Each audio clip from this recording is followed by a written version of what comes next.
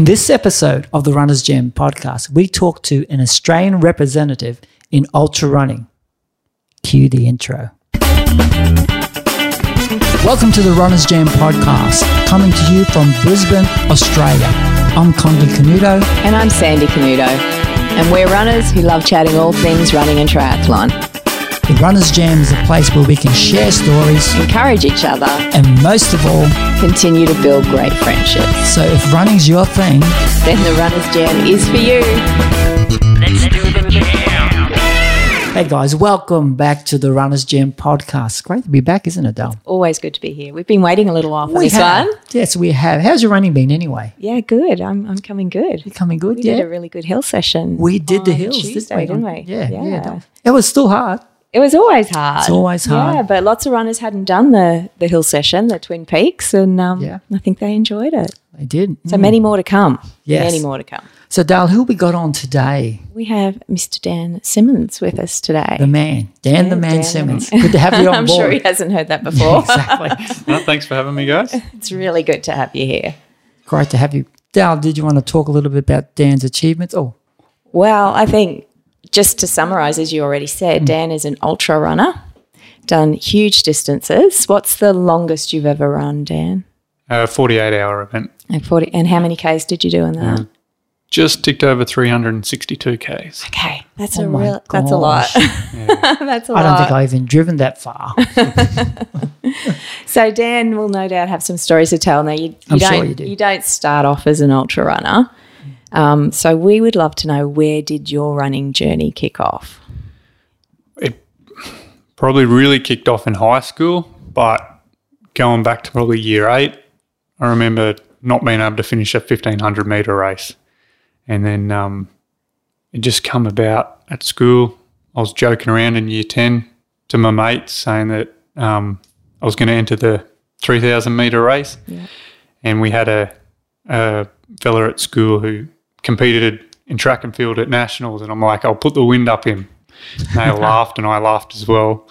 But anyway, when it come to the day, I was right behind him. I was right there, and kind of shocked myself and shocked everyone else. And I go, you know what? If I actually did a bit of training, who knows what could happen? So yeah, I started running this out and back 6Ks from home every afternoon. Knew nothing about how to train properly. I just went out and tried to run faster every single day. Which, when you're young, you can get away with that, can't Yeah. you? Yeah. And where was home at that point in time, Dan? I lived out in a little town called Goombra. It's out towards Warwick there. Okay. So we have had a podcast about the Warwick Pentathlon.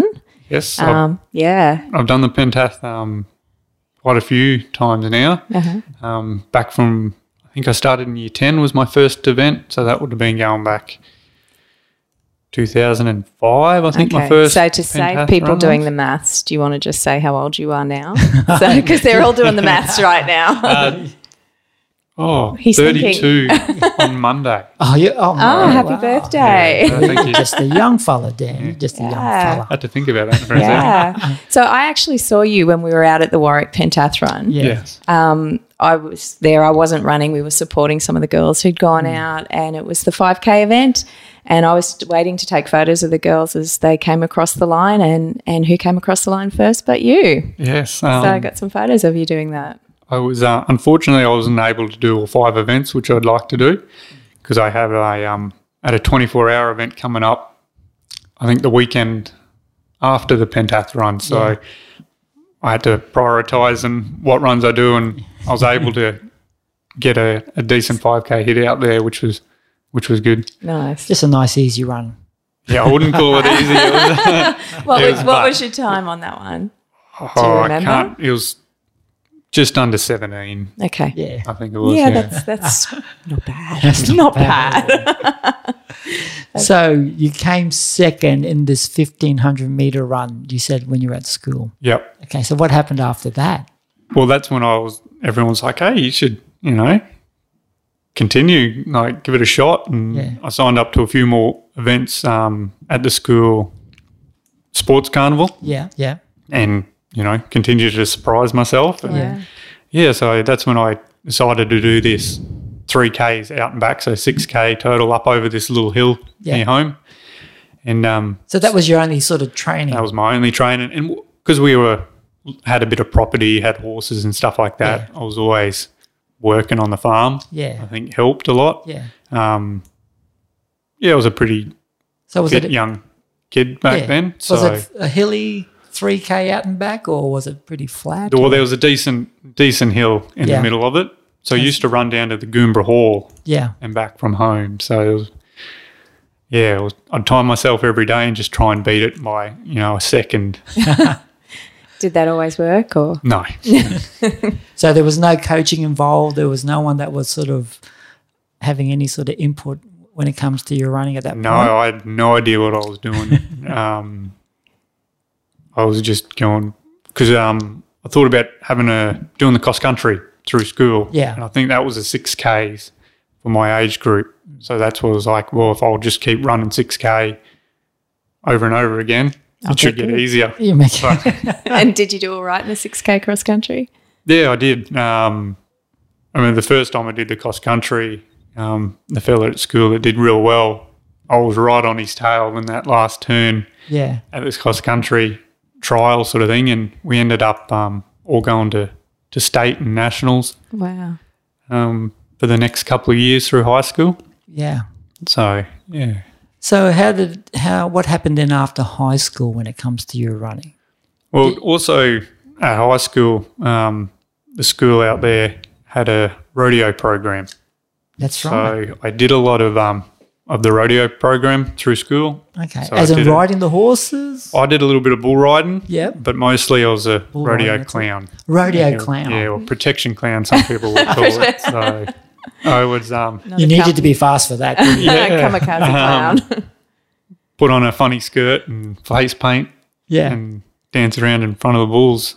Okay. Essentially. Gee, you know no fear, do you? How was that? I loved it. Yeah. It was good. Yeah. And how long did you do that for?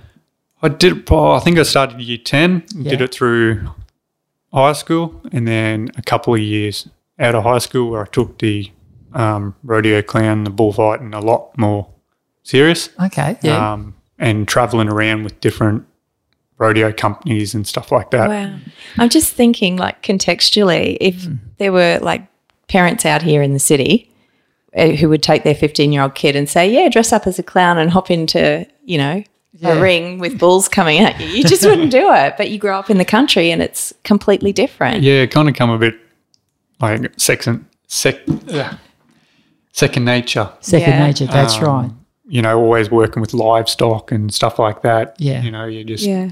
around it all the time and used to it. So Yeah. So, did you ever thought there was a career in the rodeo for you at that point, or you just I more did it for a bit of extra cash on the Right, weekends. And why I like to ride, but clowning, I was out there all night. yeah, I got paid for it. yeah, And where instead of paying an entry and hopefully if you can stay on the bull long enough, you might get some prize money, but I was guaranteed a paycheck at the end of the Yeah. night, and my fun lasted more than 8 seconds. So, I had all You night did the out there. maths, So, yeah. it worked out for me a little bit better. So, yeah.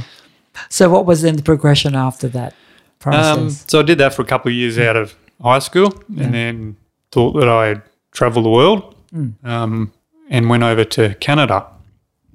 So Canada. I spent all up 5 years over there. It's a long time.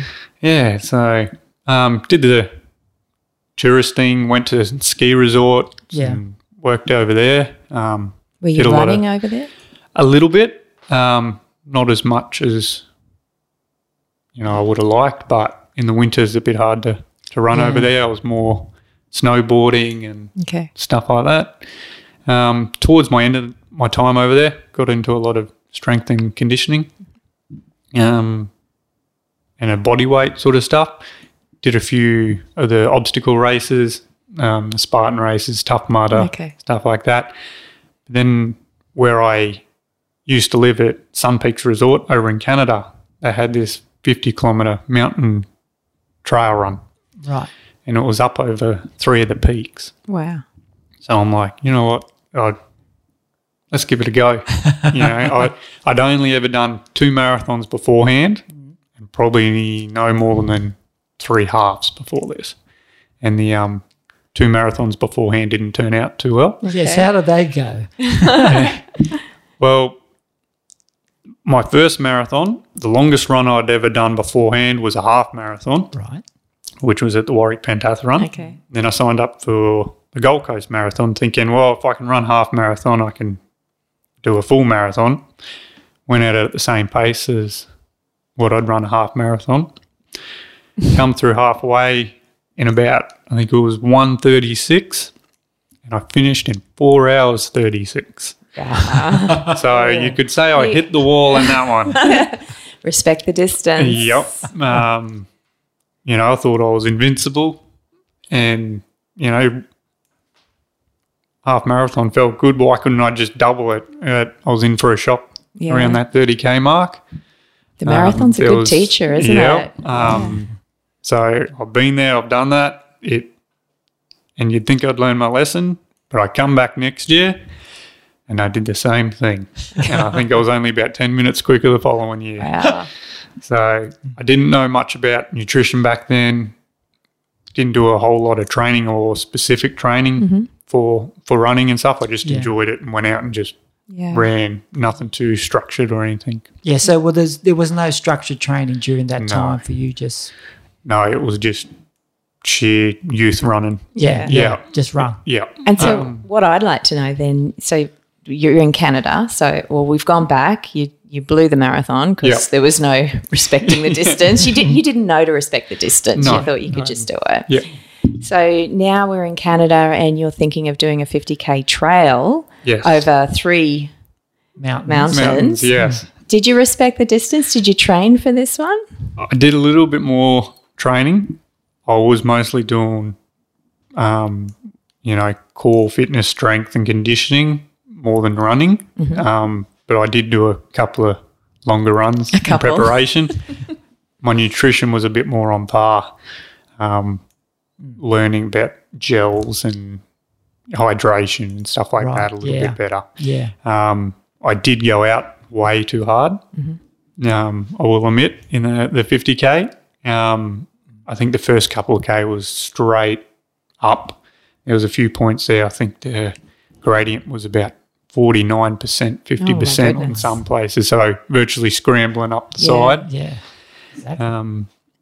I paid the price a few times in there. There's a few times I was running all by myself in the back mountains of Canada, and I'm just like, if some bear or cougar jumps out of here, I said, I ain't, I'm dinner. I literally thought that this I wasn't country boy from Queensland. Yeah, I ain't making the end. Like something pops out here, and I'm like, no, I'm done. I'm walking by this stage. I'm going to get to the next checkpoint. I'm going to pull out. And I was just around the corner before that checkpoint. I just started running again, and I flew past that checkpoint and going, no, I've got to finish this. So what distance was that at that point? 50 kilometres. Oh. At that point. Say probably just over halfway. Okay, yeah. I think it was coming up to 30 Ks. Yeah. Was a checkpoint. That was a checkpoint, yeah. I was definitely walking by that point. 20, 25 Ks, yeah. And that was 2 mountains down. So. Oh, cool. Only one to go. Yeah. But, I finished it. I think it was just a fraction over 6 hours, which wasn't I didn't think it was too bad. That's great. I'm thinking especially with the elevation. Elevation, yeah. 3,800 metres or something like that. That's an amazing effort. There was a lot of vertical in it. That's a decent pace. So, I must have just run all the downhills. Or rolled down them. Yeah. Scared of being eaten by a bear or something. That'll keep you going, won't it? Yeah. So that was your first taste of this ultra distances, wasn't it? And I'm not sure if it was just before or after I did at the same resort was a Spartan race. Right. I think that was a half marathon. I did quite well in that one. And then I did a Tough Mudder at Whistler. Right. Okay. And quite enjoyed these because it was a bit more physical. I had a little bit more strength about me Yeah. and not much endurance. But I got asked if I wanted to give the 24-hour World's Toughest Mother a go, which was held over in New Jersey, in New York there, or just next to New York. Yeah. So I'm like, you know, why not? Let's give it a go. So that was my first 24-hour event, you would say. Yeah.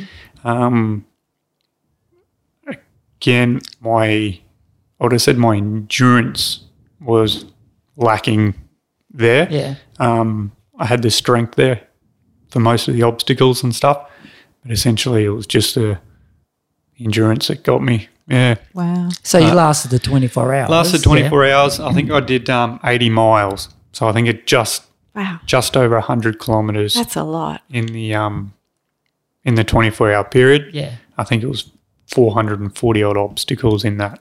Wow. Okay. 100 So there Ks. must have been some level of training or fitness you were keeping up Yeah, it was a bit of, beforehand to get to that. yeah, I was the coach at the gym and stuff was right onto the nutrition a bit Okay. more and get me ready for these type of Okay. races. Right. But lacking in the running scene. I'd do a few runs, but that'd be Yeah. like flat out 10Ks. Yeah. We were kind of going off the principle if we could do a heavy deadlift 100 times, you know what I mean? Yeah. I should be able to do a deadlift without any weight a lot more, essentially, like for running and stuff like that. Yeah. So it was a more strength focused training than Yeah. endurance focused training. Yeah. Where looking back on it, yes, it does definitely strength and conditioning does benefit runners a lot. Yeah. And I see that, but I was doing a lot more than needed to be and only focusing more on that strength and conditioning rather than getting out and actually running. Okay. So a little bit out of balance. Yeah. So at that point in time when you're doing Tough Mudder, you had a coach that was influencing your training at that point. It was more based around the strength and conditioning Right. and doing the obstacle races Yeah, okay. rather than Then the a lot running of side the of it. running side of Right. things. Yeah. And this was before the 50K. Yeah, I did the 50K Trail run. before the 24-hour Tough Mudder. Okay, yep. And I think there was an obstacle race, one either side Yeah, of yeah. the 50K. Okay, so you're starting to get this taste now for these sort of ultra distances. Yeah, and I ultra think it endurance was stuff. trying to push myself. I Yeah, was going, well, I can do this. What else can I do? yeah, Or how much further can I push myself? And I think that's what kind of started sucking me into this. yeah. That's really interesting because I remember reading Scott Jurek's book. Yep. For those who don't know, he was the be all of the trail running scene for the ultras, just Yep. amazing guy. And I remember I grabbed his book to read it, and I remember thinking, oh, do I want to read this? Because I'm probably going to get sucked in and want to do an ultra if I read this. And I got to the end of the book and I thought he was just absolutely amazing. And I went, there is no way I ever want to do an ultra. So that was my experience. So for you, I wanted to ask, and you have touched on a little bit there, when you finished that first 50, was it like, yes, I want to do this again? Or was it like, oh my gosh, I never want to do this? And then a few hours later, it started to go, oh, there's the challenge. That's interesting to push myself. Like, To be honest, running probably that last K of that 50, Yeah. I got emotional. It was kind of like, wow, what have I Whatever you choose. because I was finished halfway through it. Like, you know, I was stopping, but something's going, no, you got to finish this. Doesn't matter how long it takes you, you got to finish it. Got that second win going. And then I was like, yeah, coming up to the finish line, I was like, wow, you know, I've done it. You know, yeah, something I didn't think I could do or thought especially halfway through it, thought that I could finish it. And, yeah, don't get me wrong, I was pretty sore and and that afterwards. But yeah, no, I don't think I ever thought that no, I'm not going to do it again. I think one of my thoughts was next year I'm going under 6 hours Wow. Yeah. because I think I ran 6 hours, 6 minutes. And I So was it just inspired you, like Yeah, seeing it yourself was- push that hard. yeah. I don't know. I think it just lit a bit of a fire in the belly. Yeah. Yeah. Yeah. That's interesting. So Dan, what happened after that then? So after the 24-hour World's Toughest Mudder, we moved home. So myself and my wife, we moved back to Australia. I got a job at a running store in Brisbane, and just started running a lot more, talking to real runners. Yeah. You know what I mean? Like, and I started focusing on my 10K, doing the Times. park runs Yeah. and Okay, so that's an interesting change from Yeah. you've just done a 50 in these 24-hour events and it sparked something in you, yeah, and then you come back and we're down to a 10K yeah. focus. It's it was a bit funny. Like I really liked the culture I had in the gym that I was working with in Canada, and I couldn't really find that when I come back to Brisbane. And then I got the job at in training, the running store, and it was just like, I think it was kind of like, yes, I'm going to focus on this. It's a little bit more now, give my body a bit of a rest from that strength and conditioning because that Tough Mudder really took it out of me and wanted to rest a bit from that. But I think then with the running, it was just like, you know what I mean? I got that desire back to, let's see how quick I can go now. Yeah. I got structured training plans. I learned a lot more about race nutrition. Yeah. Race strategy possibly? Yes. Even footwear. Yeah. Like the amount I learned in footwear being it in training was immense. That's Like, great.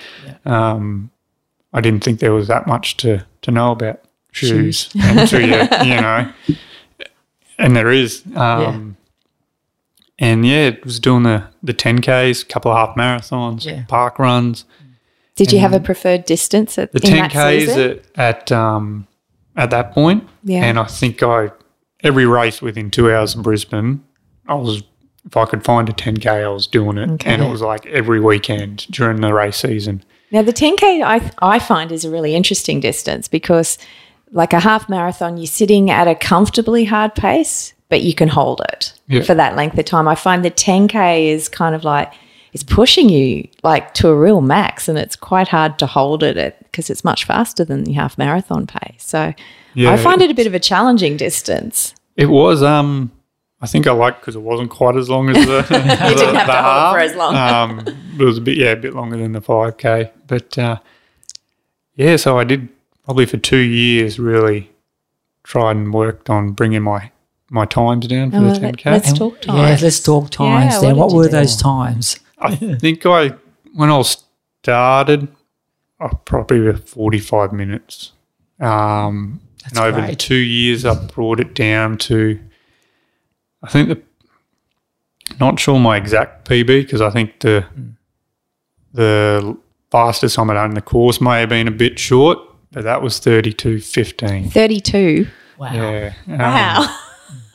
But I think the course was a bit short, so I think it worked out to be about 33 or plus if it would have been a full course. Wow, that is super That's fast. still fast, So I was regardless. quite happy with that. Yeah. But then there was just this, I don't know, I had this bit of an urge to kind of go, to do an ultra again. Yeah. I was getting this bug. Something was telling me, hey, what do you want to do? Do you want to keep focusing on the 10K or do you want to go longer? And I'm just going, right. And I chose a race, talked to my coach and was just like, I want to do this 12-hour.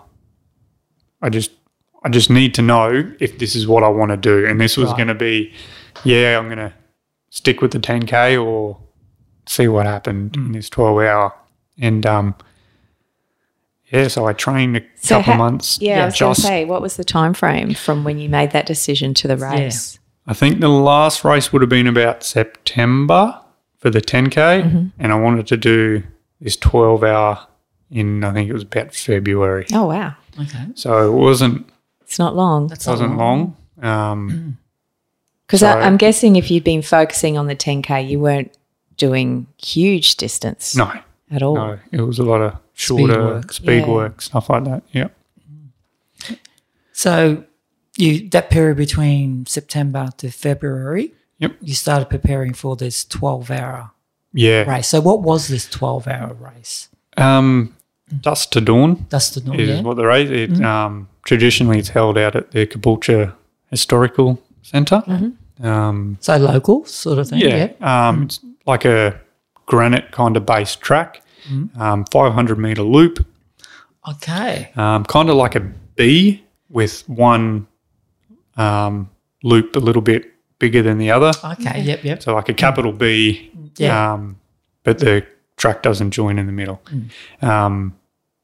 And about an elevation of about 2 metres from one end to the other. So a little bit of a climb, but very subtle, very runnable, which I liked it because it just changes your gait a little bit. And then the granite, you're not running on the asphalt or cement, so Yeah. a bit nicer on the body.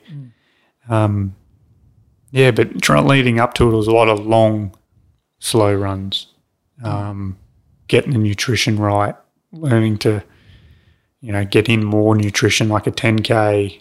Yeah. You could nutrition before and nutrition after. You didn't really need to worry about it during. Where this was, nutrition has to be Yeah, spot on. matters. spot on. Yeah. And I'm thinking, like, as we said, you'd done a lot of speed work when you were 10K training, and now you're having to go for long, slow runs. Yeah. Did that mess with your head? It did a little bit. So, the start of the long runs, you were always trying to hold yourself back. But when you got to what your normally long run would be, and now you've got to double it or triple it, now it's kind of going, I was just running slower because I was so, You had to. Yeah. I was buggered, trying to, there was days I was almost crawling home. Wow. Like- And what distances did you get up to in those runs? I was running by time Okay. rather than Say, distance. yeah, by time, yeah. Yeah, so I think I was doing 3 to 5 hour runs Wow. Right. beforehand.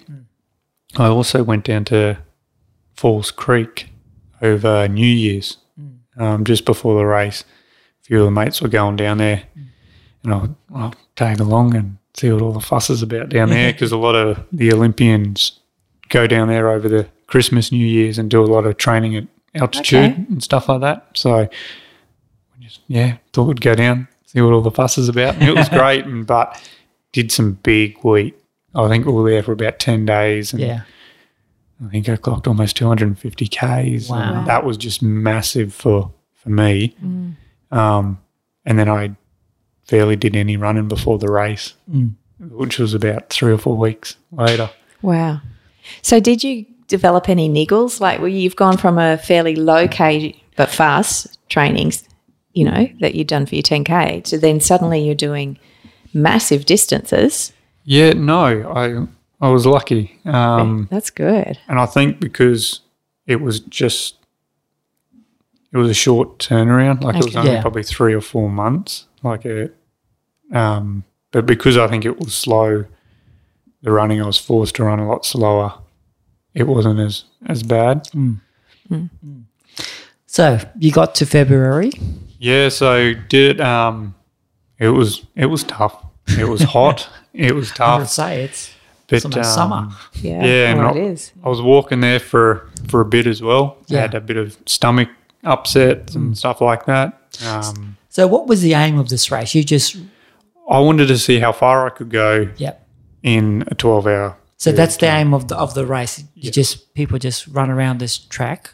Yeah, for 12 hours. Run around it in circles Yeah, for 12 sounds hours. so much and fun. See how far you Just can see get. how far you can get. Yeah. 'Cause Right. The same event, they have some relays and that as well, Right, yeah.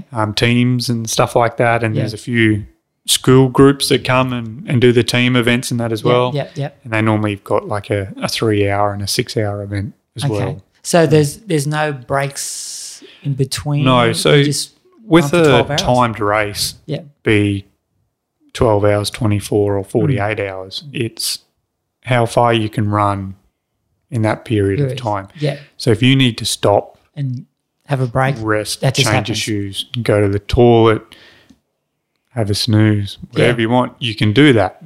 And you, as long as you complete one lap, you can't DNF.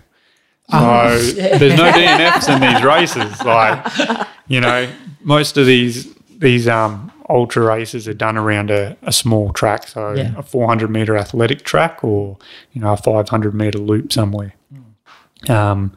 So, yeah, once you clock a lap, that's your That's it. distance. You're So a winner. you can't Yeah. DNF in them, which is Yeah. fantastic. Yeah. So how does that?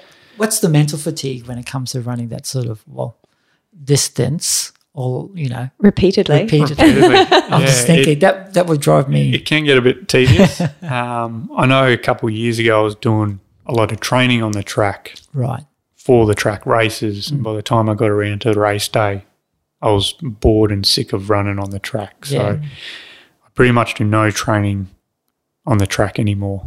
So when I come to a race that's on a track, I'm not bored of it, Yeah. essentially. Yeah. Yeah. But you just kind of, you're just going to be running in circles. You just kind of, try and Suppose you forget about it. Yeah, You just, know it's going to happen. So yeah, You prepare for it. exactly. Yeah. You know it's going to be But there must get a point in it where you just want to scream and say, "Let me run somewhere else, please." Is there? yes and no. I try and focus on what I'm there for Yeah. now, but I look around, see the other people running. Yeah. You look at the birds flying by or something like that. Yeah. Chat to people out there and watch the crew and stuff like that. So there's always something to keep you a bit distracted and motivated, and you try and look for the positive things, like even like the sunrise and stuff like that. And That's cool. look for the little positive things and trying to get into a negative mindset. Yeah. Because that can really affect your race. Yeah. Do you ever tee up with someone and you guys run 50 laps together, or Not on race day. Okay. Sometimes you end up running a similar pace to someone else. Race day, I just focus on my race. Okay. But in training, it's definitely good to, have a mate that he's keen to do a long run. Yeah. It makes it a lot easier to run. Okay. Like this morning coming down here, a good mate of mine, John Pearson, I sent him a message going, "Hey mate, you want to do a long run in the morning?" And he was keen for it. So we did a run up to the sunny coast this morning. So That would be lovely. yeah, it was nice. It was got a bit of rain, which just kind of cooled things off a bit. Beautiful. It's Yeah, always nice. gotta love running in the rain. Absolutely. Oh, yeah, we love it. Absolutely. So you completed the 12-hour ultra run. So Yep. what distance did you cover? I think I did 107 Ks Wow. in that 12 hour. So Was that what you expected, what you were hoping for? I didn't really know what to Yeah. expect. I got told if I'd ran 115, that'd be a Great. pretty stellar run for someone that hasn't done one before. But anything over, 90 to 100 Ks was a pretty solid effort, especially for a first effort at it. Yeah. What did you learn from that, the first experience? Pacing. Basically. Okay. Right, Sounds like that looks like you got something a bit wrong. Because you feel fit, you taper for the races, and it doesn't really matter what race you're in, but if you go out too hard, you're going to pay for it in the back end. Yeah. I think I was running a bit too fast in the hotter hours, not allowing to back off a bit in the hotter hours and then pick it up when night come. So the Dusk to Dawn is a 6 p.m. to 6 a.m. race. Right. It's run through the night. Oh, So, wow. Yeah, so it's normally quite hot and muggy that time of the year, but it does cool off during the night. It would. So what pace do you sit on? Because I'm guessing in that 12 hours you have had little moments where you've stopped for a break of various that times? race, it was a few stops, a lot of gut issues. Okay. So I was a bit sick in the stomach for quite a while. Didn't think that I'd be able to, continue the race kind of halfway through it. And then I just, said I was just going to walk it. If I've got to walk the rest of the time, I will. But then kind of gut settled down a bit, second wind, started running again. Yeah. And then, the closer I got to 100, it was like, I want to get it. I can get it, you know what I mean? And kind of lights that fire. And then I was just hungry for that 100. And all of a sudden, when 100 rolled around, I'm going, well, why stop? You've got, an hour left or 45 minutes. Just give it whatever you've got. So, and I had another mate that I was running with doing it for the first time as well. And he was sitting around the same sort of kilometres as me. So we'll feed off each other and stuff like that. So, which made it quite enjoyable. That's awesome. So you completed that distance, that race. So what happened after that? I think it really set that belly fire going, and I knew from that morning after that race that the 10Ks were out and the ultras were in. This is what you were made for. I turned around to the coach and gone, this is it. I'm sticking with the ultras. This is what I want to do. Yeah. I want to see what I can do. So we went from there and focused on the 12 hours for a while for the next year or so. Over the next kind of year, I got, I think the PB's at 137 for the 12 hour. As in 137? 137 kilometres, for the 12 hour. That's a big jump from the 107 in the first one. Yeah, so this was probably over a year. Yeah. Maybe a bit longer. And then I threw a couple of 100Ks in there as well, which is a bit quicker. Yeah. And quite different because 100K and a distance race, the faster you run, the faster it finishes. That's right. Where in a 12-hour or a 24-hour, the faster you run, you're still running for 24 hours. Still 24 hours. Or 12 hours. Exactly.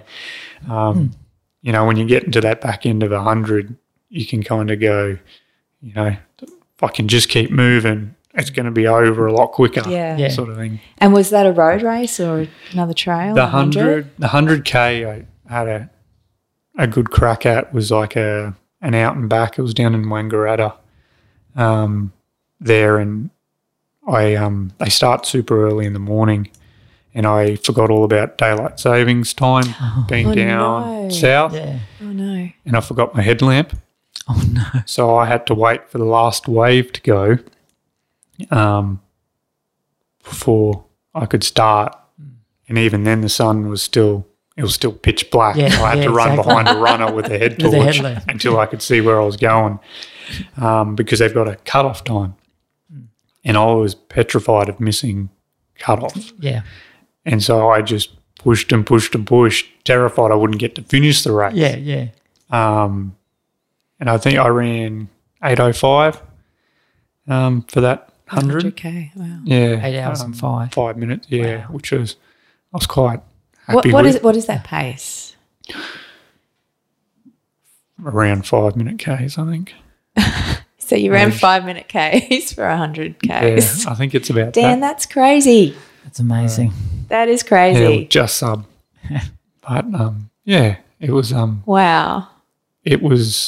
I find it was a lot harder than the 12 hours, especially afterwards. The legs were so much. Is that because you were running faster? What do you think was going on? Yeah. When you think, you're finishing 100K in 8 hours, you've got another 4 hours. Yeah, that's true. You're backing the pace off to another like 10Ks an hour. So I can't believe you did that at 5 minute pace. Oh, man, I That's can't even run amazing. 5 minute pace. That is amazing. yeah, and then one day I kind of went, you know what, let's try 24. As you do. Yeah. Well, it's just like going from a half marathon to a marathon. Exactly. Isn't it? I mean, Why not? It was kind of like I'm ready for the step up. Let's just see what happened. Yeah. And what happened? I had a good race. I think I ran 206 kilometres. Yep. 207 it was. For my first one, I was quite pleased about it. Yeah. And then I was looking at the Australian team, and I'm like, what do I got to do to get on the Australian team? And so you got qualifying distances in Australia to be potentially selected for a team. And this is for the 24-hour World ultra run. champion, Okay, World Championships World or Championships. Asian Championships. So they're each event's held biannually. Right. So the distance for the 24, the C category, is 220 Ks. B is 230, and an A qualification is 240 or above. Wow. And that's just to get a look in. Yeah, exactly. But then you also needed to be one of the top, 6 or 9 athletes Yeah. to then be selected. So, 15 people could run a qualifier. Yeah. They're only going to take the top Wow. Yeah. so many 6. runners. Yeah. And I think it was a year later I had another crack at the 24-hour up here in Brisbane and got 221. Wow. So So you just made I it. just made it. Yeah. My coach, he pushed me for the last kind of couple of hours. Yeah. I started to fade. He made some concoction full of, I think it was Coke, Coca-Cola, sugar. I don't know what was in it, but it was like syrup and it tasted horrible. And he just like, take it. Drink it. Get this He into your goes, son. give it 5 minutes and you run. He goes, we've come here for a target. We've come here for a goal. Yeah. You're so close. You're going to be devastated if you miss this by a metre. And he goes, we're not going home unless we get it. Wow. And it was, He believed in you. and, it was, I had to work hard. It's probably one of the hardest races I've ever done, especially in the last couple of hours. But, I got that. 220 is what I needed You need it. Yep. to get a look Get a in. look in. Yeah. And then, so that was kind of at the end of, I think, 2018 when that was. And then 2019 rolled over. I was tossing up between doing a 24, but then there was also a 48. And I've just gone, do I try and better my 24-hour time or do I have a crack at the 48-hour? And I'm going, you know what, let's try the 48-hour. I've got, Because that's what you do, Yeah, I got nothing to lose.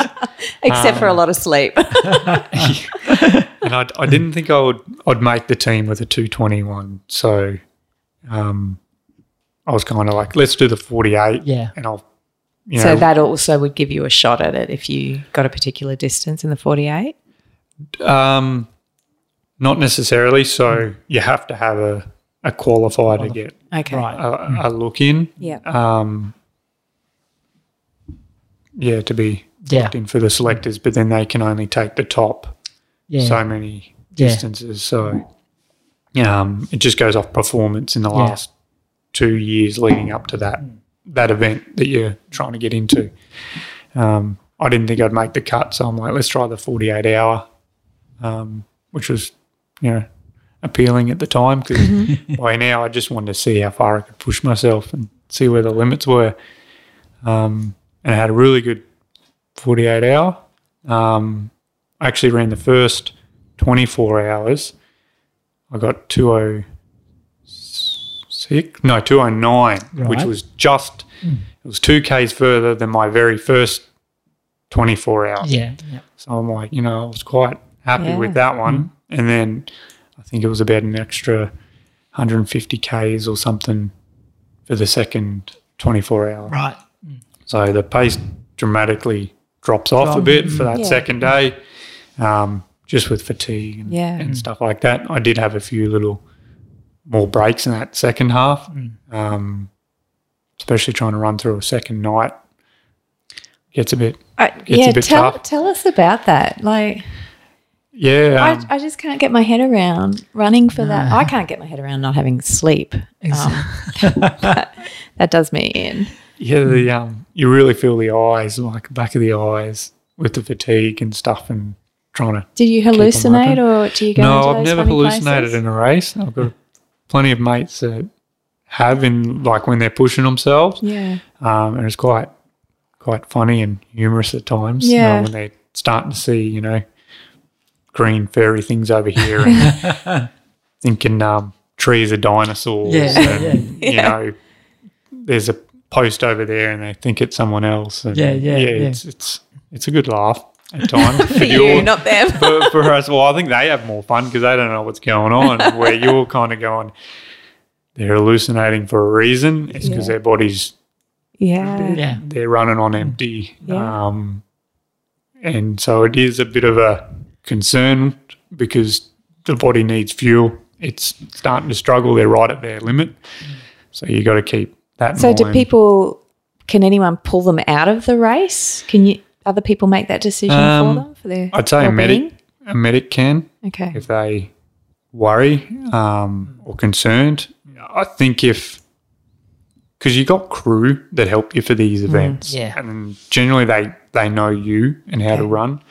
If you're doing these events, you kind of a bit, you know what's going on a bit. Yeah. And if you had someone that you trusted come up and was like, hey, you need to sit down, you need to eat this, they listen to you. It's got to be an incredible level of trust between you both, doesn't there? Yeah. And especially like crewing, people are like, oh yeah, you just stand around and hand food and stuff for the runners, but it's a lot of work. So much more than that. I've crewed like a number of races for mates and stuff, and vice versa, and the crew works just as hard as the runner. Yeah. Sometimes, like more mentally making calculations. Yeah.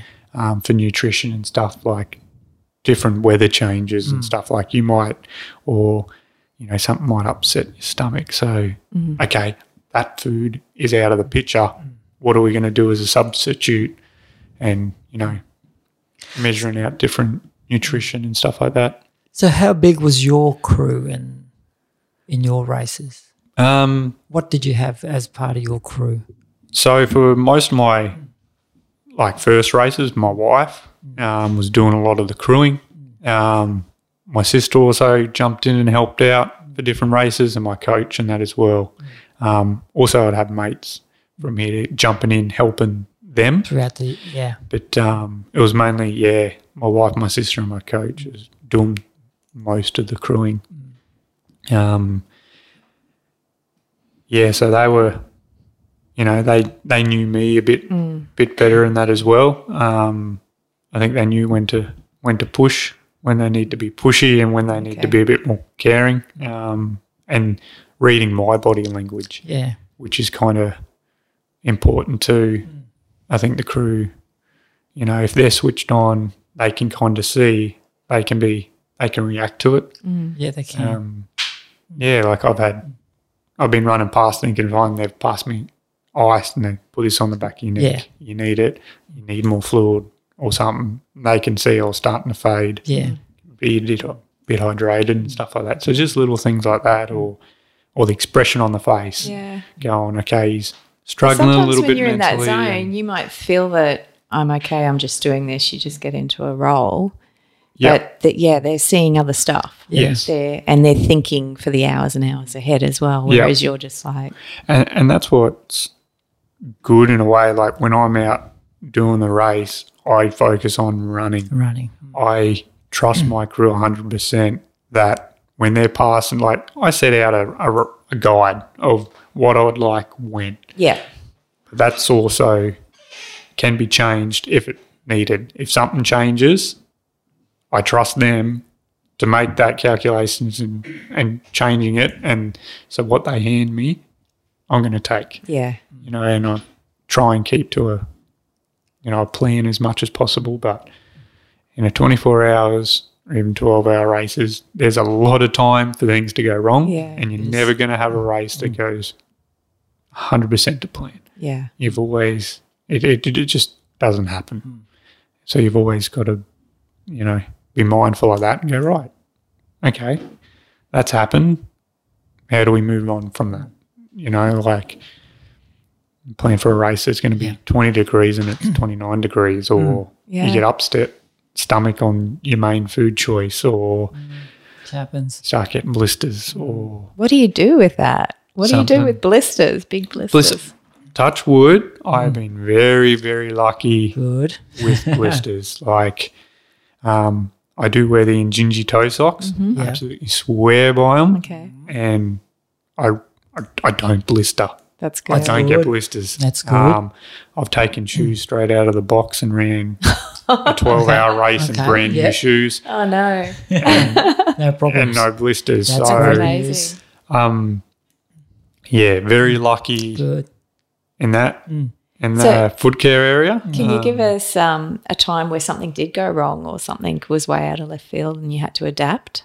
Mostly it's the nutrition side of things, especially earlier in the piece. These days I've kind of tuned in my nutrition and found products that work for me. But yeah, back earlier in the piece, just the stomach upset, throwing up, just cramping in the stomach where you couldn't even walk and stuff wow. like that. And in point-to-point races, like I've done 100K, or that one that down in Wangaratta, one of my bags didn't turn up to an aid station. Or Oh, wow. I think it was my error. I put the wrong number on it. It wasn't there. You just got to Deal with deal it. with it on the spot. If you worry about it, stress over it, it's not going to help anyone. So you just got to do what you can, and aid stations always got other food there for you to help yourself. And I'm like, well, I've never trained with this, I've never tried it, but I'm going to have to risk it. I'm going to have to risk it. Yeah, exactly. And then same for like the longer, the 48 hour, I just couldn't stomach. Back then I was going off a lot of bananas, and just I got halfway through the race and I couldn't even look at them. I was just like, you just need to find something else, sort of thing. And I found someone brought a 2-minute noodles. Never tried, never used them in a race before. They've just gone, try this. And I was like, wow. You know what I It mean? worked. It worked. Touch wood, it worked. So you just got to run with these things that don't work out Yeah. to plan and stuff. But So you finished the 48-hour race. yes, That was, 300 and 362. 362, yeah. Yeah. How are your knees when you finish that? Oh, everything was sore. Everything was sore. My shins were the worst. I think because 48 hours, there is quite a bit of walking in it. Yeah. But walking Walk around. at pace. Yeah, Like yeah. not just a stroll, like you're trying to walk. And I think it's just the gait. The body wasn't used to. It was used to running, but it wasn't used to walking that fast or for that amount of time. So I think like the front of my shins, I just remember were excruciating. And I ended up wearing someone else's shoes that were about 4 sizes too big for me, because I had the same shoes for the whole race. Right. I had different pairs, but they were the same model. Yeah, yeah. And they're like, we need to change your gait up a little bit. And they're going, try these. And they were like clown shoes. But I was Oh, willing, you were good with I that. was willing to give anything a go. And it worked a little bit. Yeah, yeah. And then after the race, mate told me, he goes, hey, look at the bottom of these shoes.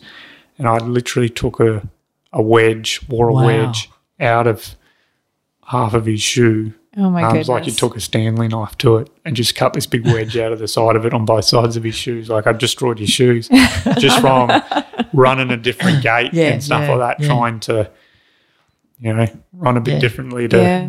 ease the pain a little bit. Yeah. That's crazy. So what was the transition then, Dan, for you into the Australian team? You just got in, well, you just made the cut, didn't you, at that Yeah, point? so I didn't think I was going to make the cut for the 221, but I was going to go with it, and I threw a hat in the ring. So I had that, but I also had the 48 48 hour after that to kind of go, the strength there, I can run Yeah. for 24 hours. A bit of like, you know, you do need that time to get in, but it's also a selection process as well. So normally they take 6 males and 6 females to the Worlds. This year they decided to take 9. I was number 9. Yay! So That's all you needed. I was like, you know, I was very lucky to get in. I think having that 48 hour there kind of Yeah. boosted Was to them going, you advantage, know what, yeah. he's got potential.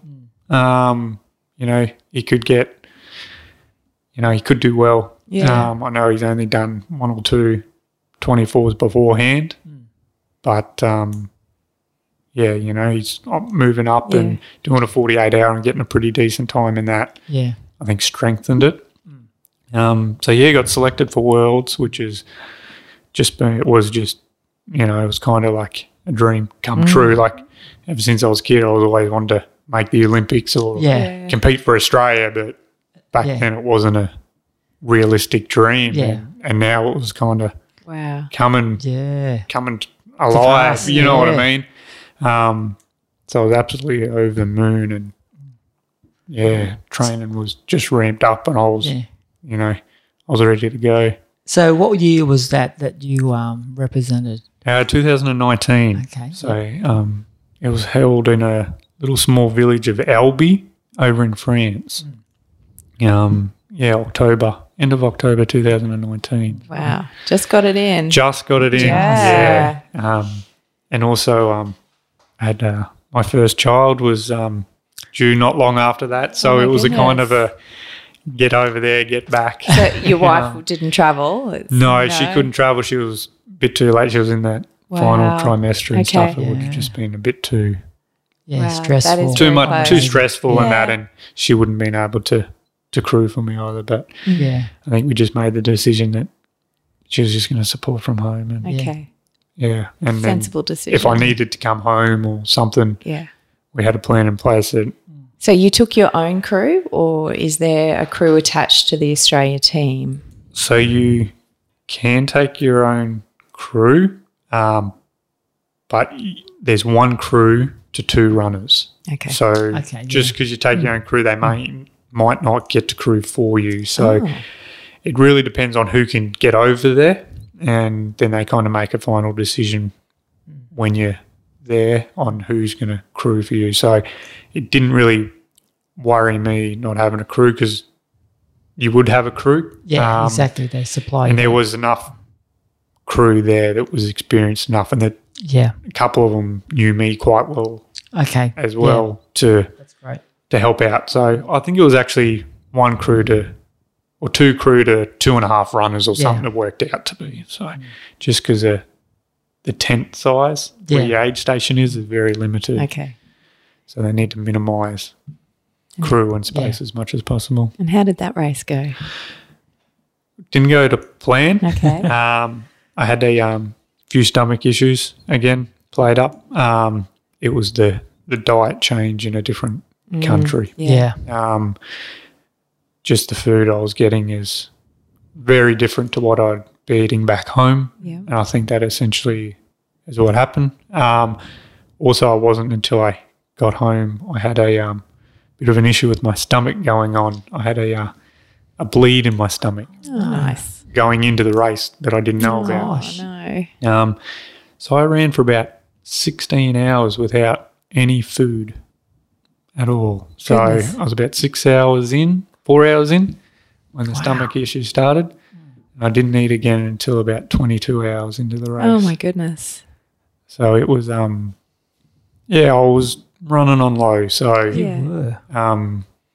the whole vision was Yeah. coming in and trying to stay awake, like just keep your eyes open. It was a bit of a struggle, but I wasn't gonna pull out. Yeah. No, you were there. I was seeing You it to were the there, end, sort of yeah. thing. The last couple of hours, I was able to get some food back in and made a bit of difference. And definitely, the end of the race was a lot better. Oh, that's good. I think I got 2:06, which is to date the worst 24 I've done. But the experience and stuff was incredible. Yeah, yeah.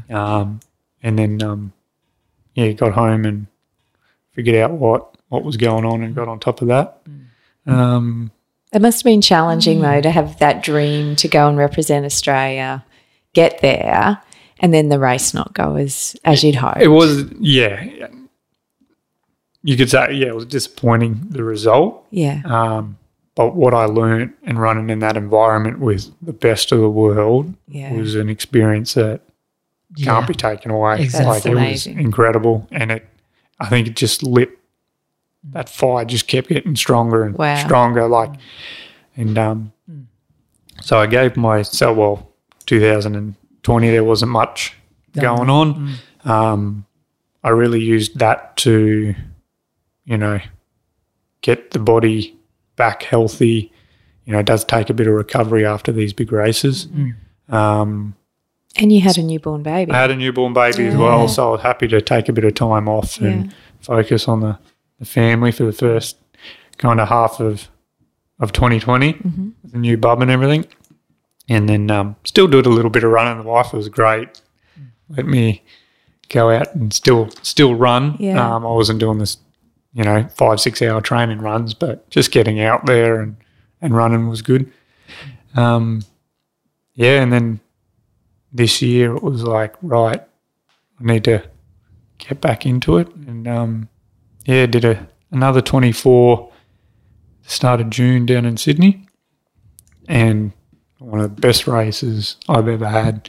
Excellent. Result-wise, how the head was, the nutrition, everything was just... It all came together. It all come together. And I got 2:37. Oh, wow. Wow. Which is a big jump up, which I was hoping for. Anything over, I knew 2:35 was going to be a stretch. PB being 2:21 doesn't That's sound like jump. much, but No, that's huge. 15 Ks over 24 hours is a... Yeah, I mean, that's an extra 3 park runs. For most people, that's an extra hour and a half. So, Dan, does that get you back into the Australian team? Well, I've got a qualifying tote. Okay. So if... So that's the goal, isn't it? Yeah. So I've got a B qualification because I've made it over the 2:30. Yeah. But, if there's a number of runners that run further than me, I can still miss out on the next World. Yeah. Essentially. And when do you find out? Well, because the Worlds this year got cancelled. Yeah. The next Worlds is until 2023, I think is the next one. So I've got to run another qualifier between now and then. So there was one held on this year. Is that the butter one you were going to be doing, or? No, there was a World Championship scheduled for Romania. Oh, okay. The end of this year. It would have just been on a couple of weeks ago, but very few athletes would have been able to make it, so they postponed it and see what was going to happen, but eventually cancelled it and going, we'll just run with the next World Champs 4 years later, which would be 2023. But your qualifiers only last for 2 years. So my Worlds, when it's scheduled in December, and I did my race in June, so I'll be just out of that 24 months. So between now and then, I'll have to do another. You got to do it again. I got to do it again. So, but which is fine, because honestly, with the talent in Australia at the moment, I don't think I'd make the team with a 2:37. Really? There's that many people who do these distances. Yeah. There's enough crazy crazy to do it, and talented runners, like some world class Isn't that athletes we've got exciting? in Australia. So I think I'd need to step up my game to even make the next World Champs. Wow. Yeah. Goodness. I know we're pushing time, but I would love to know, like, your training every week. What is it? Is it all long, slow runs? What are you? No, what I mix distances it are you up.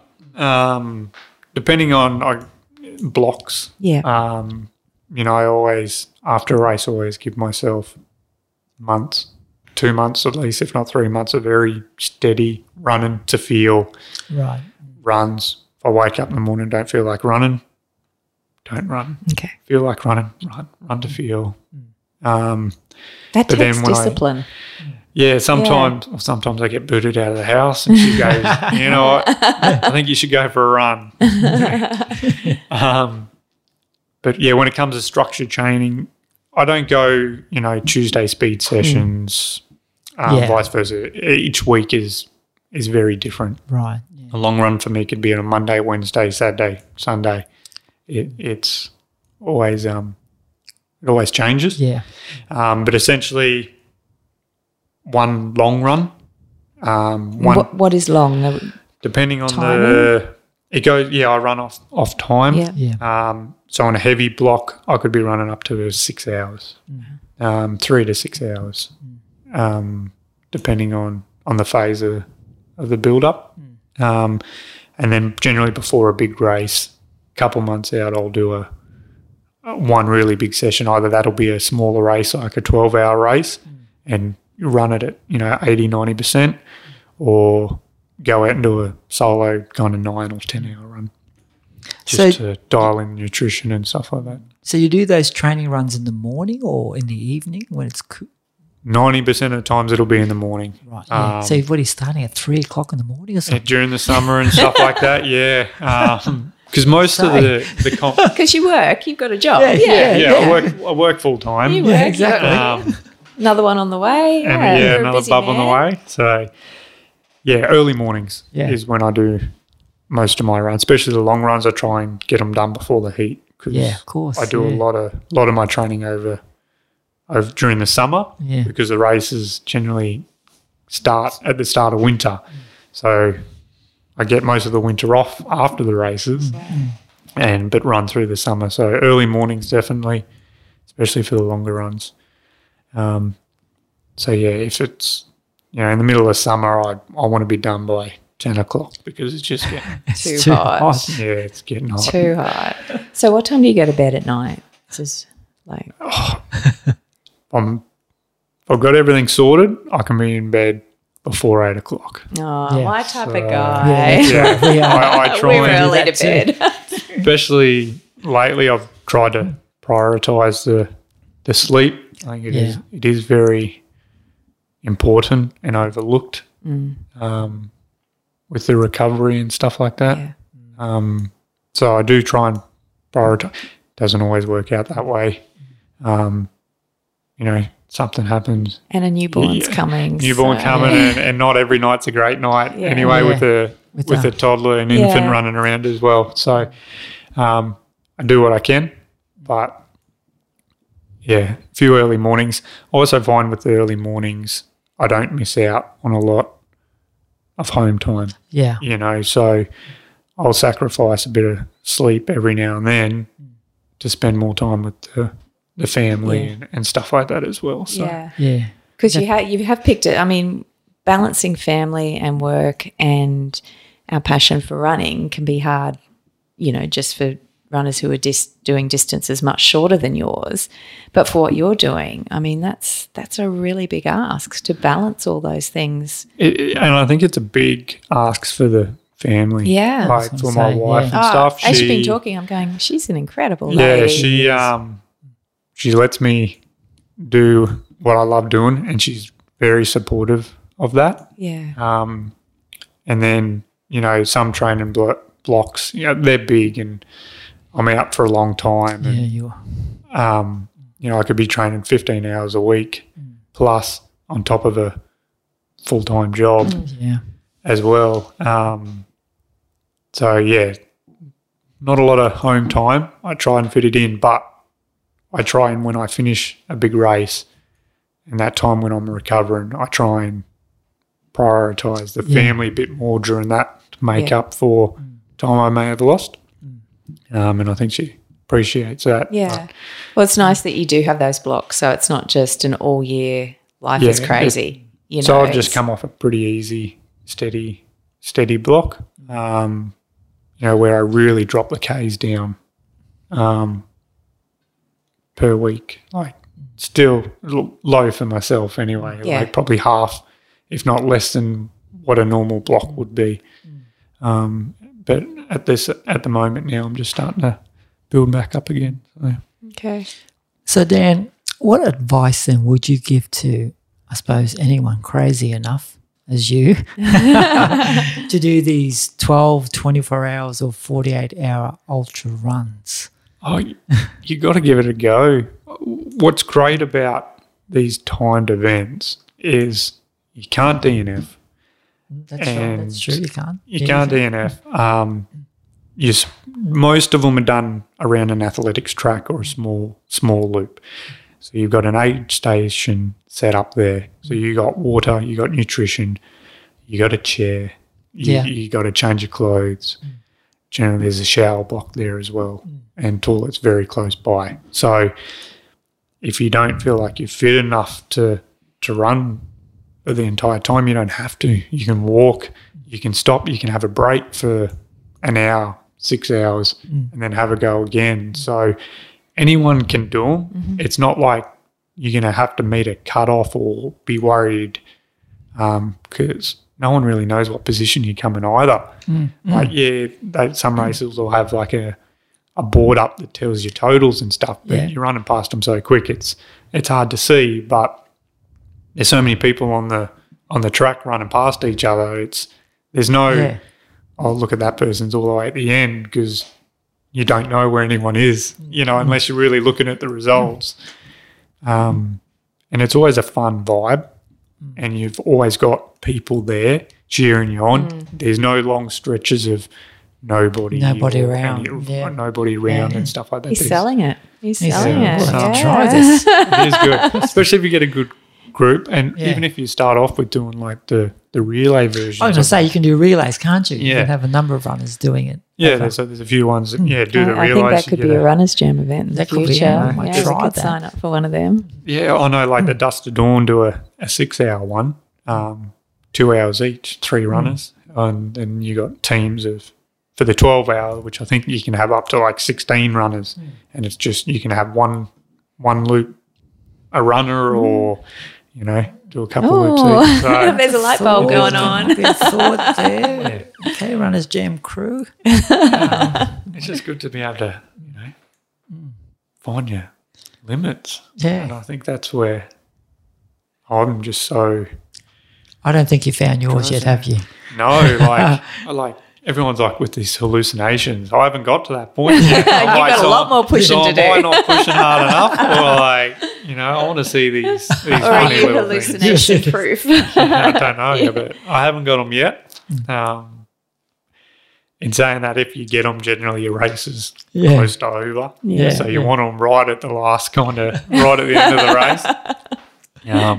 Because generally by then you kind of get a bit of a lean going. Yeah. You got the wobble. A bit of wobbles and you're zigzagging all over the track and stuff like that. But Now, the other thing I want to know, because when you see people finish a marathon, like they're running in, they look great, and then the moment they finish, their legs just give out and they're gone and can hardly walk. Yeah. Is it? Oh, yes. Yeah. Yeah. No So different. you can just keep going and keep going for 48 hours. Because I'm thinking in that time, like you said, you're sitting in a chair at times and getting back up and going again. Yeah, so in the 24 hours now, I won't stop. Okay. I can go the whole time without stopping, exception of like a toilet stop. Yeah. But that's, you try and limit that as Yeah. much as possible. But I won't sit down other than that. I'll Is that because it's Keep so going, hard yeah. to get up, or more so because if you sit down, you're wasting time. okay? Yeah. The longer you're not running for, the less distance you're going to get.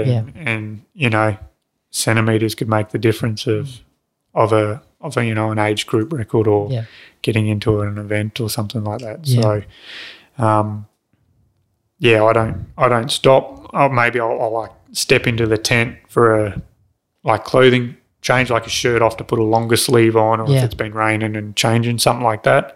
But everything else is on the go. Unless like you need to change your shoes. Yeah. I don't anymore. I used to change the shoes early in the piece, but now I just keep the same pair on. So So you eat on the run. eat on the run. Everything. Oh, it's fascinating, Dan. Amazing. I'll take, when I first get nutrition, I'll probably walk maybe 50 metres to 100 metres at most, just to get that initial nutrition in, and then I'll keep running. So That's amazing, Dan. So what's next for Dan Simmons? What's the future? 24 hour, I'll be, I'll try and make the team again. Yeah. Get another qualifier in next year. So which event is that you're aiming for? I haven't haven't picked picked? one yet. No, there's a couple there that, will work in well with me, but I'll see how the training's going, start of next year, and see which race could potentially work out with my training and how everything's going. So, yeah, I'll do a few little races between now and then, but Okay. yeah, there'll be a 24-hour mid next year sometime. Okay. Now, there's going to be people who are going to be keen to follow your journey to see that. So you're on Strava under your name? Yeah, Dan Yep. Simmons, Strava, Instagram, and Facebook.